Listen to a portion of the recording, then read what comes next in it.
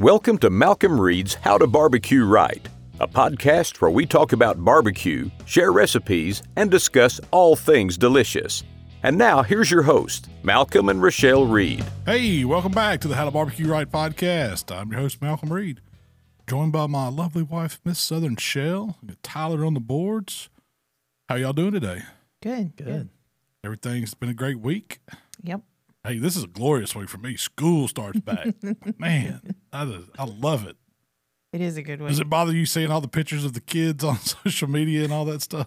I don't really look. You don't look. I think it's great. It's like a victory. You done made it through summer. It felt like it's been a long summer, man. Yeah, We get so off schedule because we got a 7th grader now, and we were used to, during the school year, we're getting up, we're setting the alarm 5:45, and we're up and at them and need to be out the door by 6:45. I mean, we can't even put him on the bus because it'd have to be 6:30. That changed my whole game by 15 minutes. So getting up at 5:30, just, man, it doesn't seem right. But I like the fall. It's probably one of my favorite times of the year because school's going back, we're getting back on the schedule. Football's fixing to start. Yep. You got college and pros. We got baseball winding down, going to have the playoffs. We got dove season in September. We got hunt and deer season coming up. It's just, all these great barbecue contests in the fall. It's a fun time of year. Yeah, and it starts cooling off a little bit. And it starts cooling off, breaking that summer heat, man. Yeah. That's what. It's nice to get a change. Yeah. And we have to get back and hit it hard because we always take a little break after July 4th and getting ready to go back. It's just a lull time. You're squeezing in those last-minute vacations. Kids are getting on your nerves.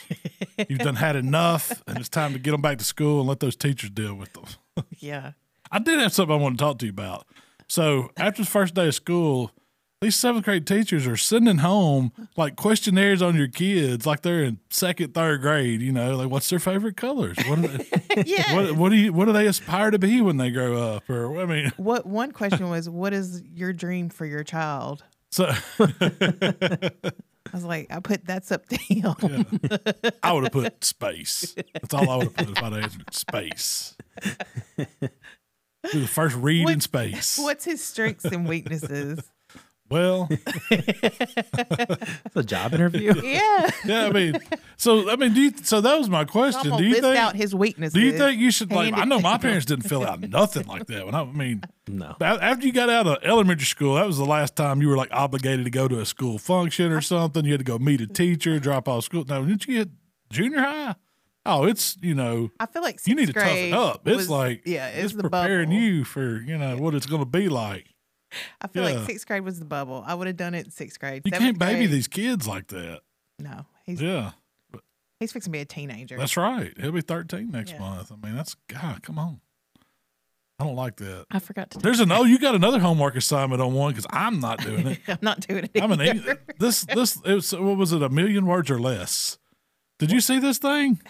It was like, you're supposed to write this, I guess, essay on your kid. Like everything about your kid for their test. It's like, no, you need to go ask the 6th grade teacher. It's in the same building. You can go over there in whatever class he had last year. Go ask them what he's like. They spent time with him in class. I ain't never been to class with him. I know what he's like at home. He's upstairs playing video games or outside getting into trouble. Maybe that's what you put on it. I don't know. How do you feel, Tyler? Or you should ask him is the way. He's 7th grade. He can explain ask him how he feels. So I graduated way more recently, and I feel like we didn't have anything like that. Yeah. So that's a very, very that's some new thing. I don't know, man. I don't know about this. So, anyway, school's back, and I'm excited. Now, the traffic sucks. It did take us an hour to get him to school, what should be a 10, 15-minute ride and drop-off. It'll even back out. Yeah, it is nuts in Hernando right now. So I wanted to talk to you about the Palmer Home campaign. Yes, it's still rolling. Yes, it's going until Labor Day. Labor Day. So we got a month. Yeah. Eric actually wrote in and said we should call it the VIPP, the very important pig cake. Oh, I like that. That's what we're going to call it, the VIPP. So we have hit over $5,000 that great. we've raised. So, but there's still time to get it in if you'd like to come to the How to Barbecue Right headquarters, hang out with us for a day, cook a whole hog, eat really good. We're going to talk barbecue. Yeah. It's going to be a fun day. Fun day. top 5 fundraisers, and one of their guests will be invited. So it'll be like 10, 12 people max. Yeah. We may Very have a few exclusive. other special friends or something. Yeah. We'll see. Hang out. Yeah, we'll how it see who can goes. get to hang out with us that day. Straight.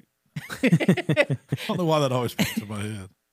But if you'd like to get more information or get signed up or help us raise money for the Palmer home, go to howtobarbecueright.com/Palmer, PALMER. You still got time. Yeah. And hey, I was on Greg Rimpey. It's always, first Tuesday of the month. I was always on there, and he's helping us promote it too on his podcast, the Barbecue Central Show. Oh, that's awesome. And he has got a match. So it's the first person, one of his listeners, that lets him know they're donating $1,000. He's going to match $1,000.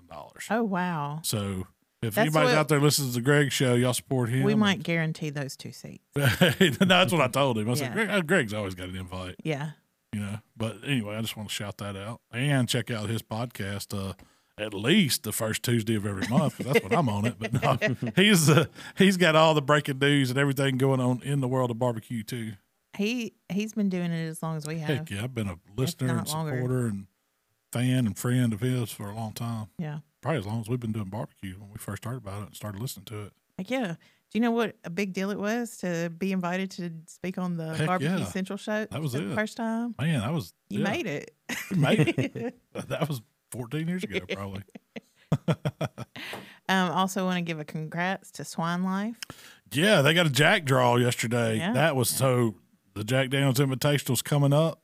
It's in October every year, third weekend, I think, of October every year. It's a very Something like exclusive that. barbecue contest. Invitational only. You got to win a grand championship and get pulled in a draw, which they put all the grand champions for the state in a draw, and they pull out a name of the people that have won them, and that's who gets to go. Or you can win 7 grand championships in a year, which that's a tough feat. There's a lot of them that do it. Yeah. That's a tough feat, and they invite their champions back, and they have a big international section too, whatever you want to call it. There, and I looked at the list on that. And there's several countries represented this year too. That's cool. So that means travel's opening back up. It's going to be an awesome contest, and we may just have to go. I wish I could get in to judge. That's one of my dreams. I want to judge the Jack. You never have, yeah. I never got to, but I mean, I may just go and support all my buddies. Yeah, the Jack Draw is a little controversial in the I just go barbecue. and drink whiskey.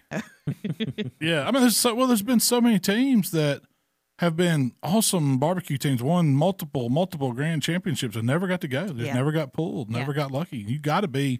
A lot of that's luck too. I mean, like Swine Life, they only cooked that one contest, I think. And they may have cooked a couple. They cooked a couple more contests, but they got in from a grand. They only won $1 grand. Yeah. And that was in Virginia. But so in your state, if the state of Mississippi doesn't have another team with a grand championship, if you got one, no matter where you won it, you automatically get to go as long as it's a qualifying contest. Yeah.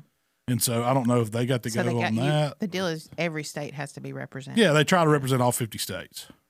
So, and some of them like only have one contest. So that's a big contest everybody tries to go to because they know if they win it, they're going to get to go to the Jack for that state. So it's a cool deal. I see a lot of grown men complaining about the Jack Draw on Facebook. I mean, there's always going to be complaints. But Yeah. I'm sure somebody got shafted. But Swine Life's going to go. We might go and cheer them on. Hang out. I love going to Lynchburg, especially in the fall. If you've never been to that contest, it is as much as a spectator sport there. I mean, most KCBS contests aren't.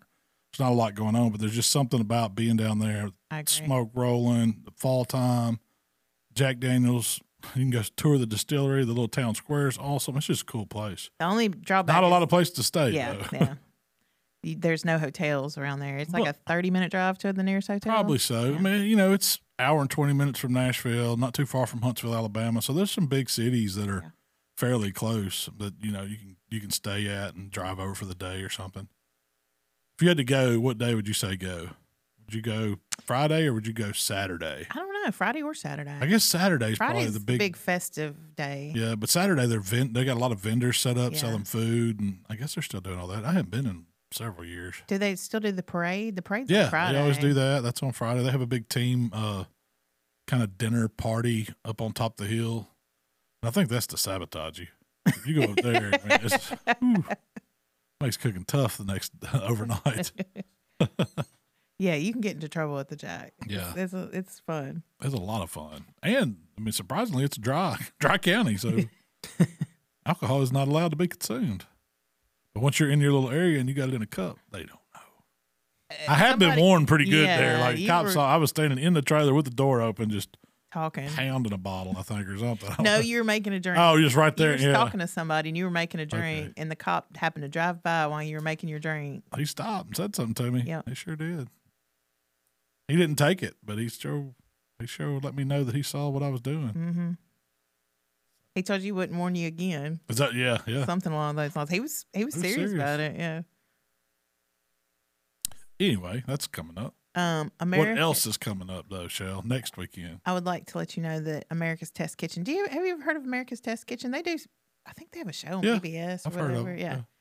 Yeah. They picked Blue Plate mayonnaise as the best mayonnaise. I agree with them. We need to have like a blind mayonnaise taste. We've talked about anybody that's a mayonnaise eater and see which one if they could pick the brand, whether it's pick Duke's, see if you could. We'll have like I don't know how many top brands of mayonnaise are there. 15. Wow. No. That's what the that's what the America's Test Kitchen said. Yeah. I mean, just to my mind, what do you got? Blue Plate. Duke's, Hellman's, Kraft. That's about the top 4 that immediately come to mind. I'm not throwing Miracle Whip in there. That's not mayonnaise. I mean, you got some generic brands and stuff like that, but those are the big brands, I would say. Everybody includes like mayonnaise. French's makes a mayonnaise now. They have French's makes a mayonnaise. Well, America's Test Kitchen took the top 15 best-selling brands. What are some of the names head-to-head that I didn't mention that's on the They didn't it didn't list them? No. They put them head-to-head, just like when you say head-to-head, is that spoon to mouth? Yes. Or is that like put it on some bread and try it on a sandwich? From the way I understood it, yeah, it was spoon to mouth and then also in a macaroni salad. Okay. I could try 15 macaroni salads. There's no possible way I would get through 15 spoons of mayonnaise. What if it's just like one of those little ice cream testers? It'd still be disgusting. Like I don't like to just eat mayonnaise now. I like it on stuff. It's not a main dish. Like some people think it is. Mayonnaise is my main dish. That's your T-shirt. I like that T-shirt. So they said the best tasting brands had the fewest ingredients and simplest flavors. I believe that. Yeah. Closest to homemade. Well, I mean, so Blue Plate, I don't know about the others, but Blue Plate has not changed that's one of the things they pride themselves on. They hadn't changed their recipe since they made the first jar. Yeah. Mm-hmm. So Hellman's was runner up. Yeah, Hellman's was. Oh, really? It beat out Duke's. Yeah. Duke's is good. It's a vinegar. I was going to say it has more vinegar flavor in it. And so it's tangier. And a lot of times I don't want my mayonnaise. If I want tangy, I'm going to go salad dressing. Might as well go Miracle Whip. It's sugar and tang. Sugar and tang is what makes the difference in it. And it's considered a salad dressing. So I wouldn't say Duke's is a salad dressing, but it definitely has more vinegar tang. Flavor. Yeah. And I bet it's really good mixed in stuff. Yeah. But I wonder if they tested Chick-fil-A mayonnaise. Which brand do you think that is? That one's better than Blue Because I don't know why Chick-fil-A is missing out. They sell their sauces. You notice that Chick-fil-A sells their sauces in the grocery store. They have like 2 of them. Their original, which is like a honey mustard barbecue mix, and then they've got their Polynesian. They don't sell their mayo. I think they would sell so much mayo. Would you buy? Would you? Heck yeah. So I know you love Blue Plate, but would you still buy? If it was in the squeezy thing, I know you would. Maybe not the jar. Like I'm not going to make a pasta salad or something with Chick-fil-A mayo. I'm going to use Blue Plate out of the jar. Yeah. But if I'm making a sandwich, I'd probably go with Chick-fil-A mayo because I know how good it is on their chicken sandwich. It is pretty good. What do you think? And Whataburger sells their ketchup. So, yeah. And I still haven't made it to the Whataburger. So right in the town, right north of us, like 2 exits up, they finally opened a Whataburger, and it's been coming for a while. You know what? There's a Whataburger within 3 hours of here. Yeah. Yeah, Jackson. That's the closest one. But it's a big deal. Whataburger opened up in South Haven, and the plan was for them to open 4 or 5 in the Memphis metro area, but they opened that one in South Haven on State Line, and it has been like you can't get in it ever since it's opened. It's like 11 o'clock at night, Tyler. What were we here? 2-hour waits. Yep, 2-hour waits to get in. Still o'clock. Yeah. Yeah. I mean, it just can't get in the place. The place is that is not packed crazy? on the inside. Can you imagine waiting 2 hours for any kind of fast food hamburger? No. There's no way. I mean, I would be so mad by the time I got up there. That's just ridiculous. There's nothing worth 2 hours. I don't know. There's not much I'd wait in line 2 hours for. I'm with you. And you're waiting in line. You're sitting there talking yourself up, and you probably order so much food. Yeah. Oh yeah, get up there because you're like, I bet it's the number one Whataburger in the country right now. It has to be. You got to be like, well, I got to try the shake. You know. I mean, what do you Gotta think? get the onion What if you rings, go too. at 3:30 a.m.? What it's like if it's still busy? Is it 24 hour? Yep, 24 hours. And I'm assuming at some point they switch over to breakfast. I don't know exactly what time that is, but That'd be a good place to go do a TikTok like Max does, where you get in the parking lot and you're sitting there waiting. We might as well cook everything on the menu while we wait. Cook everybody a burger before they burgers. they get. It's a good idea. Oh, I mean, the Whataburger burger's good. Don't get me wrong, but it's just a it's still a souped up burger. Sonic burger. Yeah, I mean, it ain't that much better than Sonic. So I got a question. It ain't 2 hours better than waiting at Sonic. Do you call it hamburger meat or ground beef? I saw this on TikTok. No, I guess I call it hamburger meat. I call it hamburger meat. Is that a Southern thing? What is? I don't mean, know. I ground think beef. it's a trashy thing. Oh.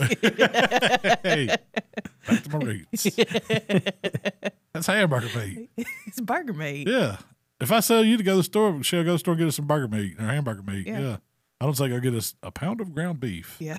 We say ground beef. Do you say ground beef? Maybe it's just, maybe it Yeah. is Southern. Some thing. places Might they be call it some- mincemeat. yeah. In Europe, is that right? UK, I it's don't know. mincemeat. Is it? Yeah. Wow. Michael used to call it worm meat. Yeah, it's the meat that looks like worms. No, I call it hamburger meat. This week you did salmon in the air Hey, fryer. I'm gonna tell you what now. Y'all know that salmon or any kind of fish is not usually my jam on the grill or in any kind of way, unless it's deep fried, of course. But I trying to eat a little better. You know how it is. Try to work in some fish once a week for dinner. Little greens. So on my night to cook, I told Shell I was going to try something. We've got a restaurant not too far from us down in Como, famous Como Steakhouse, and they're famous for their steaks. But they have a salmon there that is as good as their steak, and it tastes like their steak. So they cook it over charcoal, and they got this Worcestershire butter kind of mixture on the outside, and it makes a crust. And so I said, I'm going to try to duplicate that in an air fryer, see how it does. People have told me salmon's good in an air fryer. It cooks fast or whatever. So I went to Kroger, local grocery store, got 3 fillets of salmon. They're already cut. I think they were pretty big fillets. I mean, it was like a 12-ounce fillet. I mean, that's a pretty good piece of salmon. That's probably more than I should have ate for dinner, but I was hungry. But so I did this. I researched it. How do you cook salmon in the air fryer? And it was like, heat your air fryer up for 3 minutes on 400. And then it's going to take anywhere from 6 to 11 minutes to cook your salmon. All you do is put it, put whatever you're going to put on it, put it in the basket, let it rip, check it with internal thermometer. And I think that was key, watching the internal temperature. And what temperature were you shooting for? 130.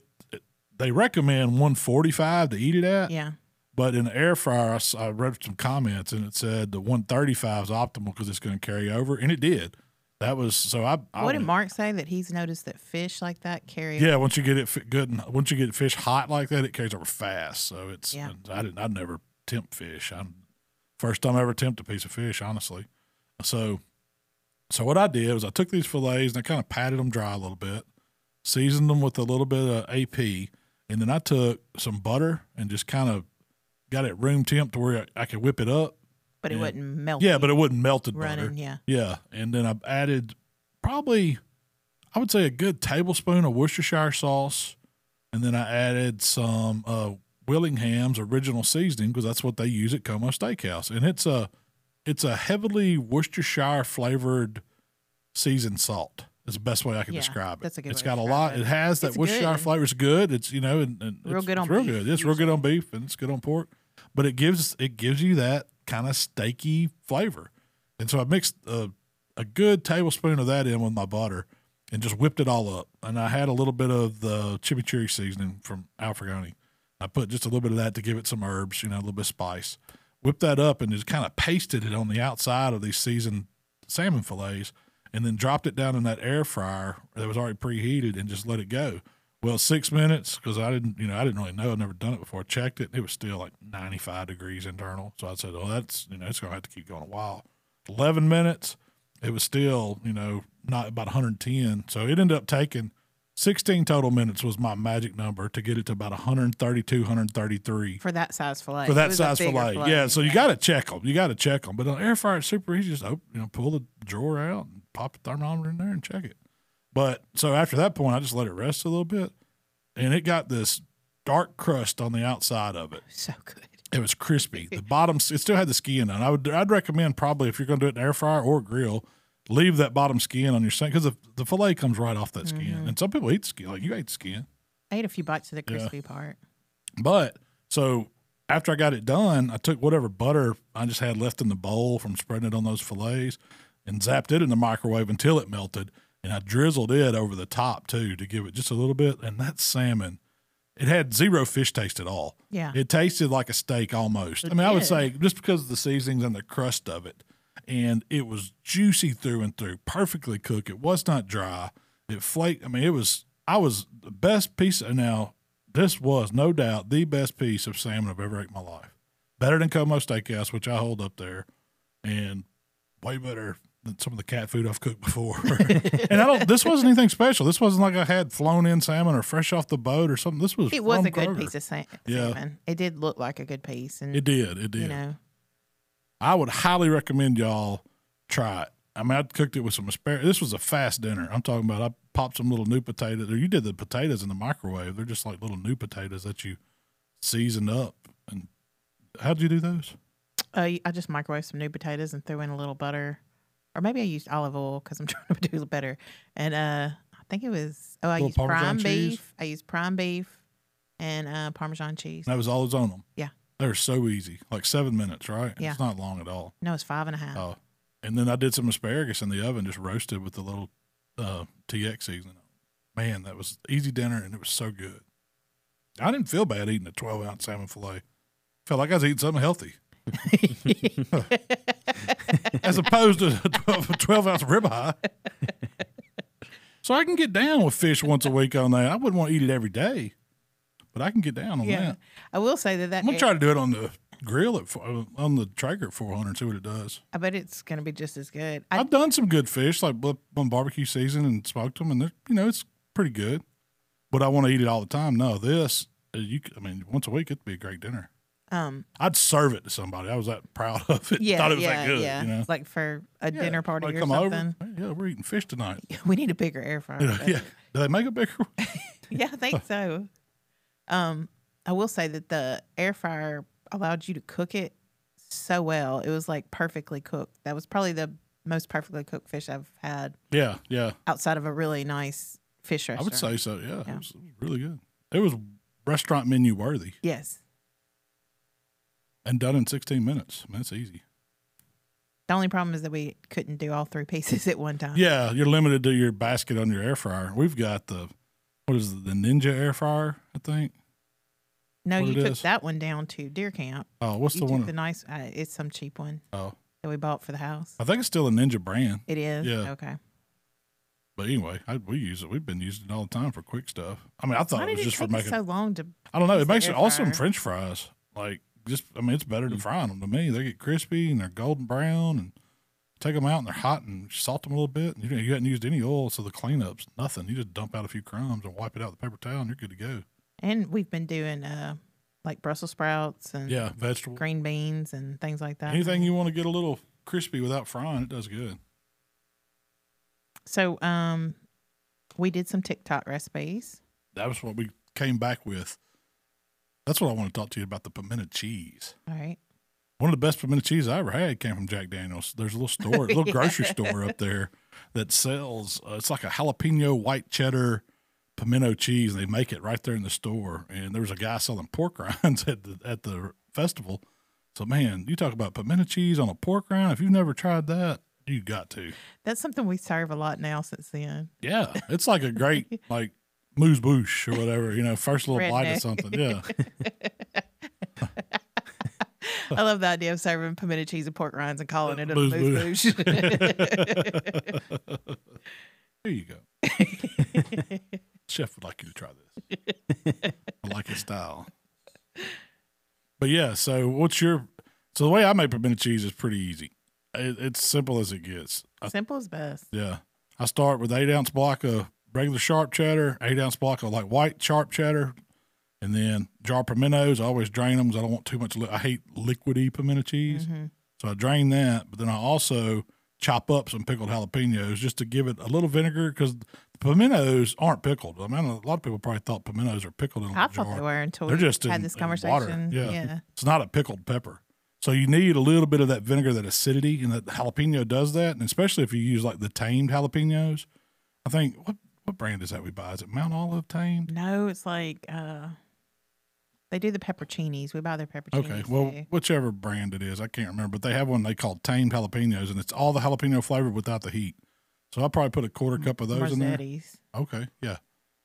Mazzetti's? I think that's how you say it. They do have good olives too. But once you do that, you got to have some blue plate mayo. And I use probably about half a cup.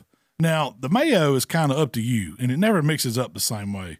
I always grate the cheese. I buy the block cheese. Don't use the cheese in a bag because it's covered in starch. You need to grate it up. And then you start adding all your ingredients except your mayo. And I even put a little of the juice from the jalapeno in it too, just to give it a little bit of tang too. Mm-hmm. And then I add my mayo, like about half, and stir it up and start seeing how creamy it's going to get. Then I'll add a little more mayo. But if I had to give you an amount to start with, it's probably going to be half cup. Half a cup to 3/4 cup. Yeah. But I like mine. For 2 8-ounce blocks. Yeah. I'd say so. And that'll make a good, solid pound of pimento cheese. At least, by the time it's all mixed up and you've added everything, if you were buying it in a container, it's a good pound. Yeah. That's a lot. So it's great as an appetizer. We serve it all the time when we're doing sausage and cheese plate. So you've got your different smoked sausages, your peppers, pepperoncinis, pickles, and you got pimento cheese with crackers. And we call it a redneck sushi, where you take a piece of the sausage sitting on top of some pimento cheese with a little pickled jalapeno on top on a cracker. It's great. It really is. It's delicious. But I grew up eating pimento cheese sandwiches. Yeah, white bread. That was it. Pimento cheese sandwich. Heck yeah, I love white bread pimento cheese. But on a hamburger, and this is what I did. It is good. If you've never had it on a hamburger, try it because it just goes with it. And you don't have to, as soon as that burger comes off the grill, it's sitting there and you got your bun ready, put you a scoop of pimento cheese on that hot burger. You don't want to put it on the grill because it's going to melt fast and the mayo in it's going to kind of break and it's going to start melting down. It doesn't do well like that. But when you just put it on the burger after it comes off the grill and then put your bun on, it'll take a burger to a whole new level. It really does. Because there's so much flavor in there. It's creamy. It's flavor. You get the cheese. You get a little bit of the pepper. And those tame peppers have some heat. They're just not hot. Yeah. And so it really makes a good pimento cheese. But you make, I kind of stole that just from watching you over the years because you've always said, ever since I've known you've made pimento cheese better than anything you can buy. And you've got different variations of it. You do. But I don't have any recipes. It's just it's always make it by straight from the hip. Yeah. Nothing wrong with that. What's your favorite? The ones I don't make. Oh, really? Like a store-bought? No. When someone else makes a homemade, like when you made that one, I don't know what it is. When I make it myself, it doesn't taste as good. Or your mom brings some. Yeah, or my mom will bring some. If you had to pick one brand that you're going to go buy. Yeah, there's no good buying brands. I like the Palmetto. I love I'm a Palmetto, fan. I'm a fan of it. If you had to buy one, that's the one I'd buy. Yeah. I don't like the old Mrs. Dean's. That's not even pimento cheese. You know those that's got, yes. And they're just all soupy kind of, and got a weird metallic taste to them or something. That's, There's Mrs. Weaver's, that was one. Mrs. Weaver's, Mrs. Whatever. There's a Kroger brand one that has it's like Gouda. But it's made, Gouda? Yeah. Oh, it's now, made like that. That's Shell's Gourmet pimento cheese. It's not even pimento cheese. It's not. It didn't have pimentos in it, but it has red pepper, red onion. Oh, is that what it is? Yeah. Hey, man, that stuff should be illegal. It's really eat the good. whole tub of it. Uh-huh. Shell turned me onto that. We were serving it on the charcuterie board too. Yeah. Pretty much every single time I do one now, it's got to be on there. So it's easier. I mean, to me, I'd rather have that a bowl of the pimento cheese on there versus just cubes of cheese. Yeah. If I'm doing sausage and cheese. You also did a spicy bacon BLT. Sweet and spicy bacon. Sweet and spicy. So that's all about the candied bacon. And if you want to take your bacon to the next level, if you're a bacon connoisseur like I am, and you want to play with different flavors on it, that's a good way to do it. So let's talk about how to make candy bacon. All it is you're coating your bacon. But you do sweet outside. and spicy. Yeah, I like the combo. I want it to have. I mean, the brown sugar is what makes it sweet. So you could use brown sugar. I've seen people drizzle maple syrup on it. I've seen different ways, but I'd like to take a brown sugar and season it up to get some flavor in it. So I use some barbecue rub. I want it to have some of that flavor. You know, it's got the paprika, the chili powder, all the other stuff that's in there. It gives you that savory notes and some extra sugar too, because it's got plenty of brown sugar in it. But then I kick that up with cayenne pepper and crushed red pepper flakes, so you can see that it's got some heat to it. Mm-hmm. And I mix all that in my sugar. That way, all I got to do is just kind of, and I don't even put it in a dredge or anything. I just use my hand, sprinkle it over, like lay the bacon out on a sheet pan covered in foil. Does the bacon matter? What do you use? Thick? I usually go for candied bacon. I'm usually going thick bacon. It's not like I'm trying to get it thin and crispy, and I want it to know that you're eating, cured pork belly. That's what you want when you do bacon candy. So I think the thicker bacon stands up better. And if you're using it for stuff like garnishing or doing something with it or just bacon on its own, it's a good bite of bacon instead of just a thin, super crispy. So I like Wright's. I mean, there's Smithfield extra or thick bacon's good. There's King Cotton's got a good brand I see in our grocery stores, but go with Wright's. You can't go wrong with that. Yeah, that one's probably it's high, but bacon to your budget, I guess. But bacon to your budget. But so once I get my sheet pan and my bacon laid out, I sprinkle all that sugar over the top of it and kind of pat it in on one side and let it sit a minute, and then flip it over and do the same thing on the other side and just make sure it's coated. Then it goes on a wire rack. I do that because I've cooked it just on the sheet pan and it doesn't do as well. It's like one side of it wants to kind of cook off, and if you put it on that wire rack, it cook from all sides, and the sugar kind of sticks to it and caramelizes. Do you just want to get it off that rack when it's done? Don't let it sit. Rack really good. Yeah, spray the rack with cooking spray. Yeah. And I usually put the rack over a full line sheet pan to help with the mess on the grill because it's going to render out a ton of grease. But I cook it at like 350. Takes about 45 minutes is all on the smoker. You want to cook it. You want it to brown up. You want it to really be pretty. And you got to, so that's how I go. Flip it halfway through. I don't usually I don't mess with it. I just let it go until it's got the right color and it looks like all the sugar's caramelized and it'll be bubbling across. You can see the sugar bubbling across the top. That's when I know it's done. So I take it out and let it cool for just a few minutes and then get it off the rack and let it cool completely.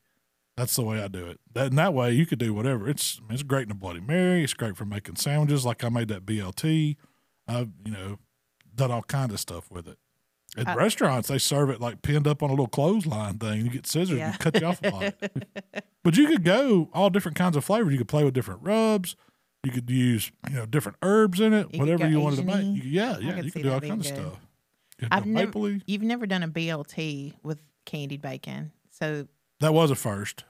That was really good. BLT to the next level. It's not a BLT you want to eat every day, but it ain't good for you. I promise really, really good. Yeah, and I loaded it down. I usually don't. When I make a BLT, I usually probably only put 2 pieces cut in half, so you get 4 strips on that one. I just piled it on. But it was good. I highly recommend trying that. We also did buffalo chicken rolls. That video hadn't hit yet. It'll hit this weekend. Yeah, that was my take on buffalo chicken dip in a sandwich. On some Hawaiian rolls. Those little slider, man, I'll slider roll anything. Hawaiian rolls, and I haven't found anything that a Hawaiian roll does not go good with. You need to do a series called Will It Slide? Will It Slide? But, so I mixed up, I smoked the chicken and pulled it. It's just, all you need is 2 cups of pulled chicken. So this is great. Rotisserie. Yeah, you could rotisserie. You could bake some chicken. Don't use canned chicken. Yeah. That's a cop out. That's the feed it to the cat or something. But, go to your grocery store and buy rotisserie, and pull it, or just throw one in the oven. Fried chicken too. I've done it with fried chicken. You can pull some fried chicken and make a chicken dip with it. I've never done it on the sandwich, but I've done it on just as a dip. Around here, you can swing by the gas station and get you some chicken 8-piece fried, chicken tenders. Cut them up. Cut them up. They'll work too. But so all it is, so it's ranch dressing, and then ranch dressing seasoning, and then hot sauce, 2 cups of chicken, and cheese.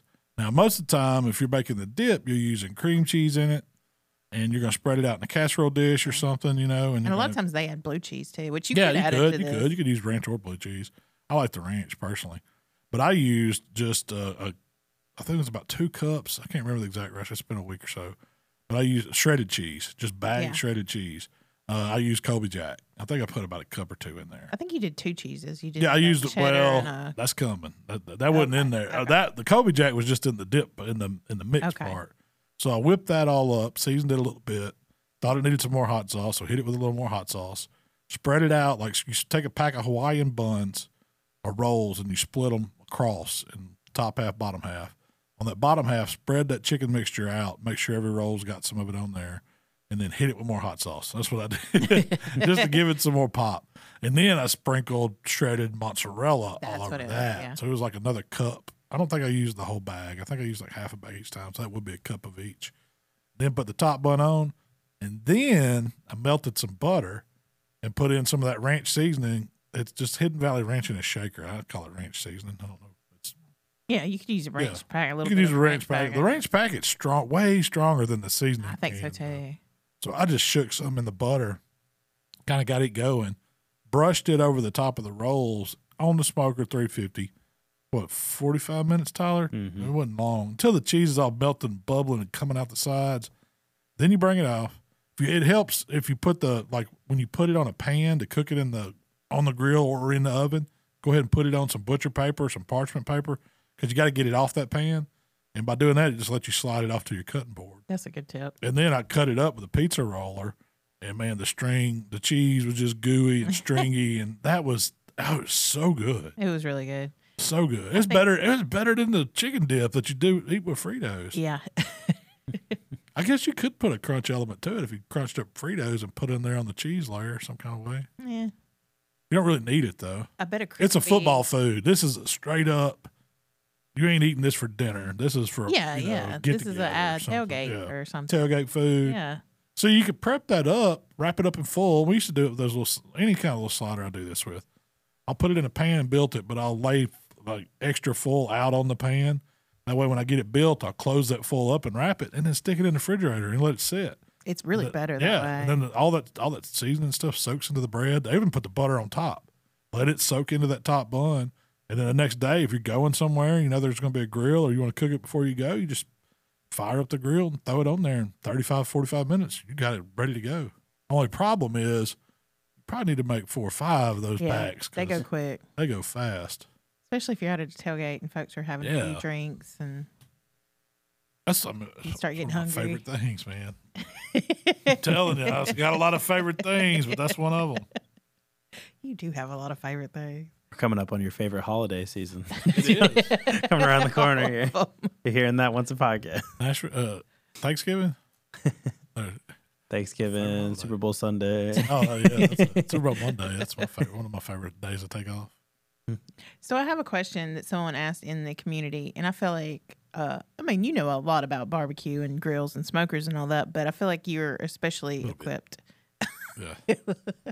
for this question because when I first met you, this is the only smoker that you really cooked on is backwoods. Oh, yeah. I mean, you cooked on grills and everything, but I guess that was the only smoker you could cooked afford. on backwoods. I mean, that was homemade stuff before that. Yeah. That was the first, real smoker we ever bought, professional smoker, I guess, was a backwoods.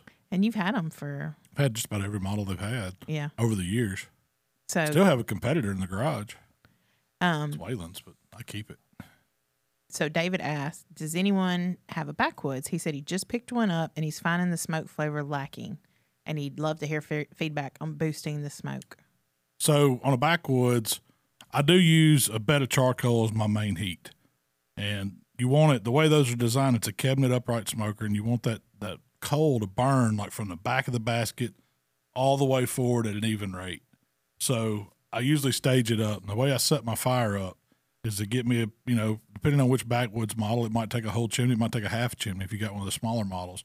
But you get you some hot coals and you pull your basket out and you put those across the back and you kind of get a little rake or a hoe tool and spread them out to where they're in an even line across the back, and then you fill that bed up, the rest of the basket, with unlit coals. That's creating, when you open the vents and let the air in, a burn forward effect. And then to get the smoke flavor, I use wood chunks, and you're going to use way more than you think you would on a backwoods. You need more than you think you do? Yeah, because, I mean, it's got the water pan in there, and you want it to smoke, but it's burning at a slower rate, and you're choking that fire down to where it holds those temps down. So it's not raging. So, you're not going to just put one stick on there and it's going to take care of it. You want to spread out your smoke to where it's not all burning up at the same time. It's giving you smoke throughout the cook. And so what I do, I put chunks on it. I'll put, 2 or 3 chunks back by the fire where the coals are hot. Then I'll come forward and I'll put 2 or 3 more and just do that across the whole firebox. And that's going to get you through a whole long cook. So how long? Well, I guess it depends on the size of Depends on what you're cooking, how long it's, How long will it But that's going to give you more smoke. Now, on a backwoods, if you really want more smoke flavor, don't buy wood that's been super dried out. Like you go to the, Walmart or Lowe's or somewhere and you buy a bag of wood chunks. Well, those have been so kiln drying that they don't have any moisture content in them, and they're just going to go up into flames. They're not going to give you much smoke. You want to use a higher moisture content wood chunk.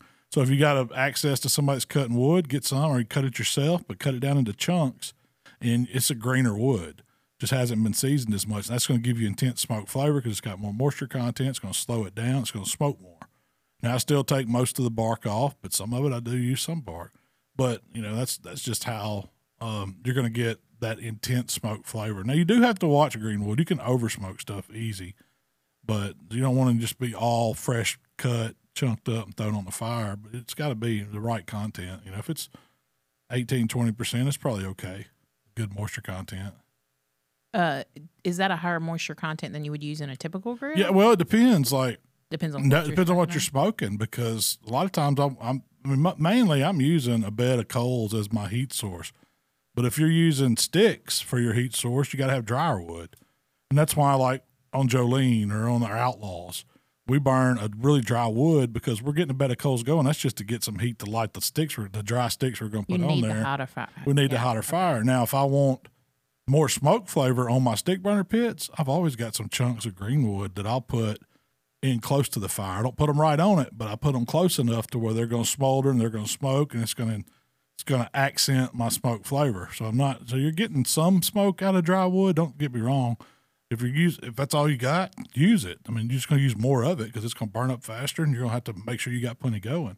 But in a backwoods, it's all about keeping those coals going from front to back, or from back to front, and then when that burns out, push them all the way back, reload, do it again, add some more wood. That's on your on ribs or something like that. You're not going to have to. One load's going to get you there, but don't be scared to add more chunks of wood as you need it. But a backwoods, I probably do burn more wood in a backwoods smoker than like a drum or something like that. Just make sure you clean it out after you use it. You got to clean it, yep. Well, you get away with being able to smoke longer in that water cooker because of the water pan and the temps are regulated. Yeah, the temps are regulated. It doesn't color up and get as hard a bark because you always have that high moisture content in your cook chamber, and so you can use more wood. You can use wood longer. You don't have to. There's a lot of times you don't have to wrap on a backwoods. I like running no wrap on a backwoods because it's not going to set too hard of a bark. It's just not going to do it. Yeah. Moisture environment. Like if you just cook it on a stick burner, you got to wrap it. It's going to be all dried out on top. That's one of the advantages of using it. The disadvantage is the water you got to deal with when it's done. Yeah. That's my biggest downside to a backwoods. Other than that, they're great. And if you want a hard Texas bark, you're not going to get that hardly on the backwoods. But you can fireball some stuff on the top shelf. Yeah, the moisture content's going to be great. It cooks some of the best pork. I will, hands down, the backwoods is probably the best hog cooker or pork cooker that there is. I mean, it's just flat cooks pork good. That's why you see so many teams in like NBM, Memphis, and May using the backwoods. To this day, there's a bunch of the hog teams that are using them. Good answer. Speaking of the community, did you see where someone smoked a skinless hog head? No, how'd that go? I bet it was good. They wrap it up though. Yes, they wrapped it up. They put some smoke on it, then wrap it up. Yes. I imagine it just all falls apart, and you take out the skull, and all you got. That's the old school. I mean, that's what they. I know. So it was cow heads. It's kind of the Mexican style where they dig a hole, and they've got like this brick lined hole in the ground, and they'll put all the fire down in it, and then they'll wrap these heads up, season them up in full, and drop them down in there, and then cover it up and put something over it, and put dirt all over it, and come back like the next day or whatever, and they get it out. They pull it. They got a way to pull it all up, and it's just when you see them open it up, it's just beautiful looking meat with all they pull the bones and stuff out. Yeah, I'd try it. Heck yeah, I'd try it. That's some of the better meat. Oh yeah. I mean, there's better. And you get that. Well, no, the jowl and the temple on a hog, I will put it up there with bacon any day. And their cheeks. The cheeks are really good. Cheeks are fantastic. Hog jowl. I mean, hog cheeks. God, they're good. What's that little? Is there? You always tell me there's that's an ocular temple muscle. Meat. That's okay, the temple meat. Yeah, it's right in that little temple socket kind of. That's awesome meat. You just pop. I don't mess with the ears and the snout, but I'll eat some jowl and some temple. Some cheeks. Yeah. Take your word for it. You wouldn't eat it. Try it. I'm telling you, man. I'm telling you, if you didn't see it and you just had it like out on a board, you would say, "Oh my God, this is the best ever." I'll try anything once. Yeah. So that's the first thing I go for when we're cooking a hog or something. Everybody, pulled off the shoulders and the ham. I'll go in there and I'll pull that skin off the face and I'll pop that ocular meat. And that's like, I ain't sharing that. That's my meat. And then the jowl meat, that's all our buddy. That's what, we're eating that. And people wondering what you're eating. It's like, man, y'all ain't had good yet. I'll have to come to that. I mean, another good area is the area around the shank. And that's kind of what the jowl is kind of kin to. It's like cross between bacon and shank meat. Because that shank meat gets so good. A lot of people overlook it because it's, down around the knee, I guess, of the pig. But man, it's good. Texture on it's awesome. But I didn't even know you could get just skinless hog head. I've never That'd seen be one probably for hard sale. to source. I've seen now certain times of year. Usually it's around New Year's, Christmas. You'll see those split hog heads in some grocery stores. Like it'll just be a half. My hood stores I go to, you can get a split hog head, and I've seen whole ones too. When we were in Dallas, there was like an Asian supermarket that had that kind of stuff at the back. Yeah, you're going to get that more international food stores or Mexican grocery stores, things like that. It's a thing. I mean, most folks would be horrified if they walked into Kroger and saw a big head, head laying there. They'd probably complain. Yeah. Yeah. Not as understanding as they think they are. My son saw that and said, "Poor piggy." Yeah. Please take it out.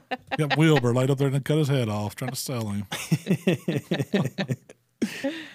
He's in therapy now. Yeah. Complaining to the store manager. You just know how that's going down. Yeah. Can't sell that. It's all in the marketing. So, we talked about the Webbers last week, and you were talking about how the smoke fires, you hadn't heard much about them or anything like that. So Eric emailed in, and he said that he has the second generation of the Weber smoke fire pellet grills. Yeah. After they made some adjustments, I guess. And he loves them. Really? He said he's only had one flare up, but he thinks that's because he didn't keep it clean, which it happens. Expected. Yeah.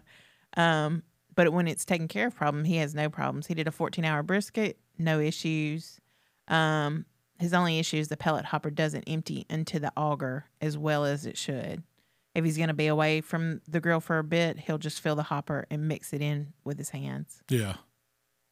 I got you, the way it's feeding it. Yeah, the way it's feeding it. All of them do that. Even my Traeger, my Timberline, it's like I have the older Timberline, but it's got this pellet sensor in there, and that joker's going off all the time because the way it feeds pellets, it's like they're piled up all around it, but it thinks they're all going down because that's where where it feeds the auger first. Yeah. And I have to go in there and shake it up. I thought they fixed that on that. On the new one, they moved it to one. the side or something. But yeah. They did move it, which was a smart move because maybe it don't go off as much now. I hadn't cooked on that one enough to see, but yeah, we hadn't done any like long overnight cooks. We've just only cooked on it up here. Yeah, I cooked some burgers for July 4th.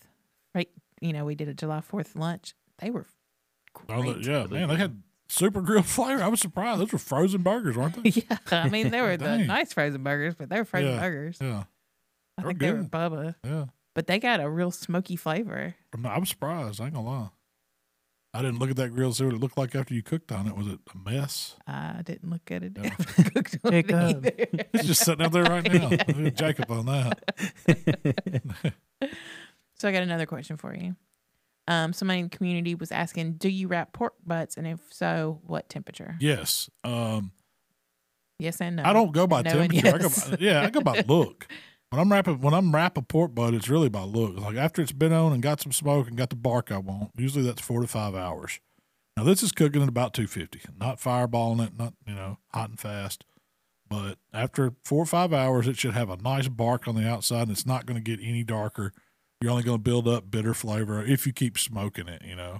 Now that's when I wrap it up because the wrap's going to add some moisture to it. It's going to soften that bark up a little bit, so you have to bring it back at the end. But it's going to speed up your cook time. That's what the wrap's for. If I had to guess, and this is a range of because I usually put an internal probe thermometer in them right after I wrap them. I try to go right in front of that blade bone to the center mass part of it. Usually it's at anywhere between 150 and 165 degrees. That's the best time to wrap. And I'd want to wrap before it gets to 165. If you're one of those people that want to know at what temperature to wrap at, right before it gets to 165. Wow. But just because it's taking all the smoke it's going to take, it's not going to get any more smoke flavor. You're killing. I don't even put wood on after that. If I'm, smoking it not wrapped, I just let the coal be the heat, if it's pellet grills, it's kind of different on pellet grill. You don't have to wrap it. You can roll it unwrapped like a no wrap butt on a pellet grill because you ain't worried about over smoking it. But on any other smoker, you could probably over smoke one. Yeah. At 250 degrees, like a drum, you would power that. I mean, if you held that drum down to 250, it's going to be giving you smoke flavor because you're choking it back, and it's going to get so bitter on the outside that just because the smoke's building up, then you have to wrap it or pan it and put full over it. So, did that make sense? Yeah, totally. I've just seen y'all do it every which way. I've done them both ways. Yeah, wrapped them in butcher paper. I put them in a basting like a turkey bag and roasting bag. I've done it all kinds of ways, but the surefire no-fail method is 250 degrees, season it, 4 hours, wrap it, put a probe in it, 4.5 more, it's going to be done. Take it off. If you're just pulling it to serve, you can just throw it in the cooler and let it rest a little while and then pull it. But if you're really worried about the bark, you can unwrap it, drain the fat, re-season a little bit, and glaze it a little bit, set it back on there, and it sets your bark again. Then it's ready to serve. That's like if I want to impress somebody, I do that. Yeah, yeah. That's like a competition method. Competition style, yeah. But that's no fail, yeah.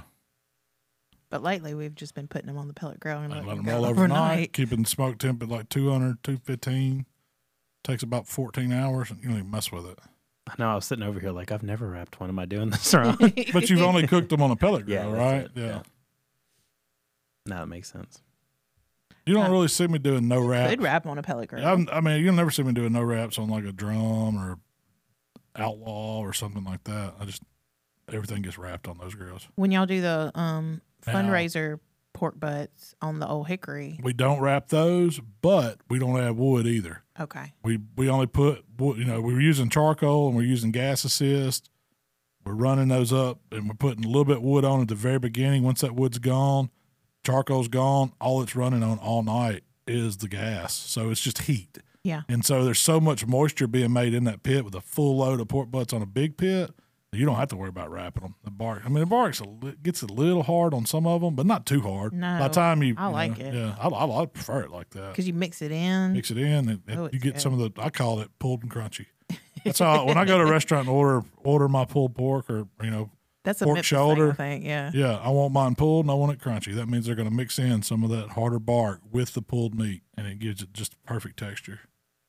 And it's something about, I don't know if it's because you put all these butts and cook them all at one time and they're dripping on each other or something. Self-basting. Yes. It's something about pork cooked in that way that's awesome. Before we get out of here, I wanted to talk about the steak contest in Melbourne. That'll be next weekend, right? Next weekend. Last time I looked, it was over beginning of the week, it was 54, 56, something like that. I wouldn't be surprised if there's 75 teams fighting for what's the first place steak? 2,500. Trout is 1,000. Plus there's I should have remembered that trout dock there. Jack White River Resort and JoJo's Catfish Wharf. Right there. You get it's $500 for your first place trout. But then you also receive the guiding fishing trip and cabin for the weekend. Yeah. On That's the White awesome. River. On the White River. Yep. Yeah. That includes a boat with a guide and a place to stay and dinner for so many at the Catfish restaurant. I want to say that's what Shane told me. But check it out. They're going to have a kids cook there. It's not too late to sign up for that. I think the entry fee is going to be free for that. I think the kids' entry fee is covered. I think it's covered in your it's sponsored. So I think you're okay on that if you sign up. I don't think you can just sign up for the kids. I don't know. I really don't know how that works. You're going to have to contact or contact Shane and Lawson, the people putting it on. We're just helping them get the word out. We're going to be there hanging out, seeing everybody. It's going to be a fun time. There's going to be a ton of vendors there. They're having like a vendor showcase. I forget how many he told me he had. It's 20, 25 at least vendors, but it's on a beautiful golf course in Melbourne, Arkansas. So if you want to come out and cook a steak and win some money, come on. We're probably going to be driving around passing out Bloody Marys on Saturday morning. Hey, I like your style. Mark's agreed to help me. So. Okay. That's going to be a fun time. So y'all come see us out in Melbourne, Arkansas. Next Saturday. So if you want to cook that contest, which if you can, come on. Yeah. Get signed up at the SCAcookoffs.com. I think that's it. Something like that. They got a Facebook page. They got a website. All the info you need. That's all I had today. I'm sure Tyler will post a link to it again on ours. Yep. It's actually directly linked to the podcast. If you guys are looking at the coding especially on Facebook, It'll show the link right after. So, well, we're looking forward to that. Tyler, where can they find us and all that good stuff? Hey guys, if you haven't, tell them about it, communicate. It's been a minute since I've talked about this, so if you guys haven't already, make sure you guys download the How to Barbecue Right app, where all of Malcolm's favorite recipes are available right at your fingertips, right on your cell phone device, or you can just go to howtobarbecueright.com. And we're also been posting some of the TikTok recipes over on h2qshop.com if that's something you're looking for as well. Awesome. Michelle, what about socially? Oh, sorry. If you'd like to connect with Malcolm, it's How to BBQ Right on Facebook, Instagram, TikTok, Twitter, and of course YouTube. If you'd like to connect with me, it's Miss Southern Shell on Instagram. Yeah, and that community is the best way to get those questions answered. So if y'all have questions, post them on that community. We ask them. We go through them. We ask them here. We answer them here. We talk about them, and there's no bad questions. So don't feel shy in the community, man. Just ask away, and there's people there that'll help you. Are there dumb questions? No. When you're cooking barbecue? I don't think so. But most of the time. I don't know. No, there's not. It depends on how many beers you've had. That's what it's all about. well, we appreciate y'all hanging out with us, and we will be back next week. But we're gonna record one before we go to Arkansas, right? Yeah, definitely. So there'll be one coming out next Friday. We'll probably already be on the road over there. So by the time that comes out, but if y'all are in that area, make sure y'all say hi. We'll see y'all next time. We're gone.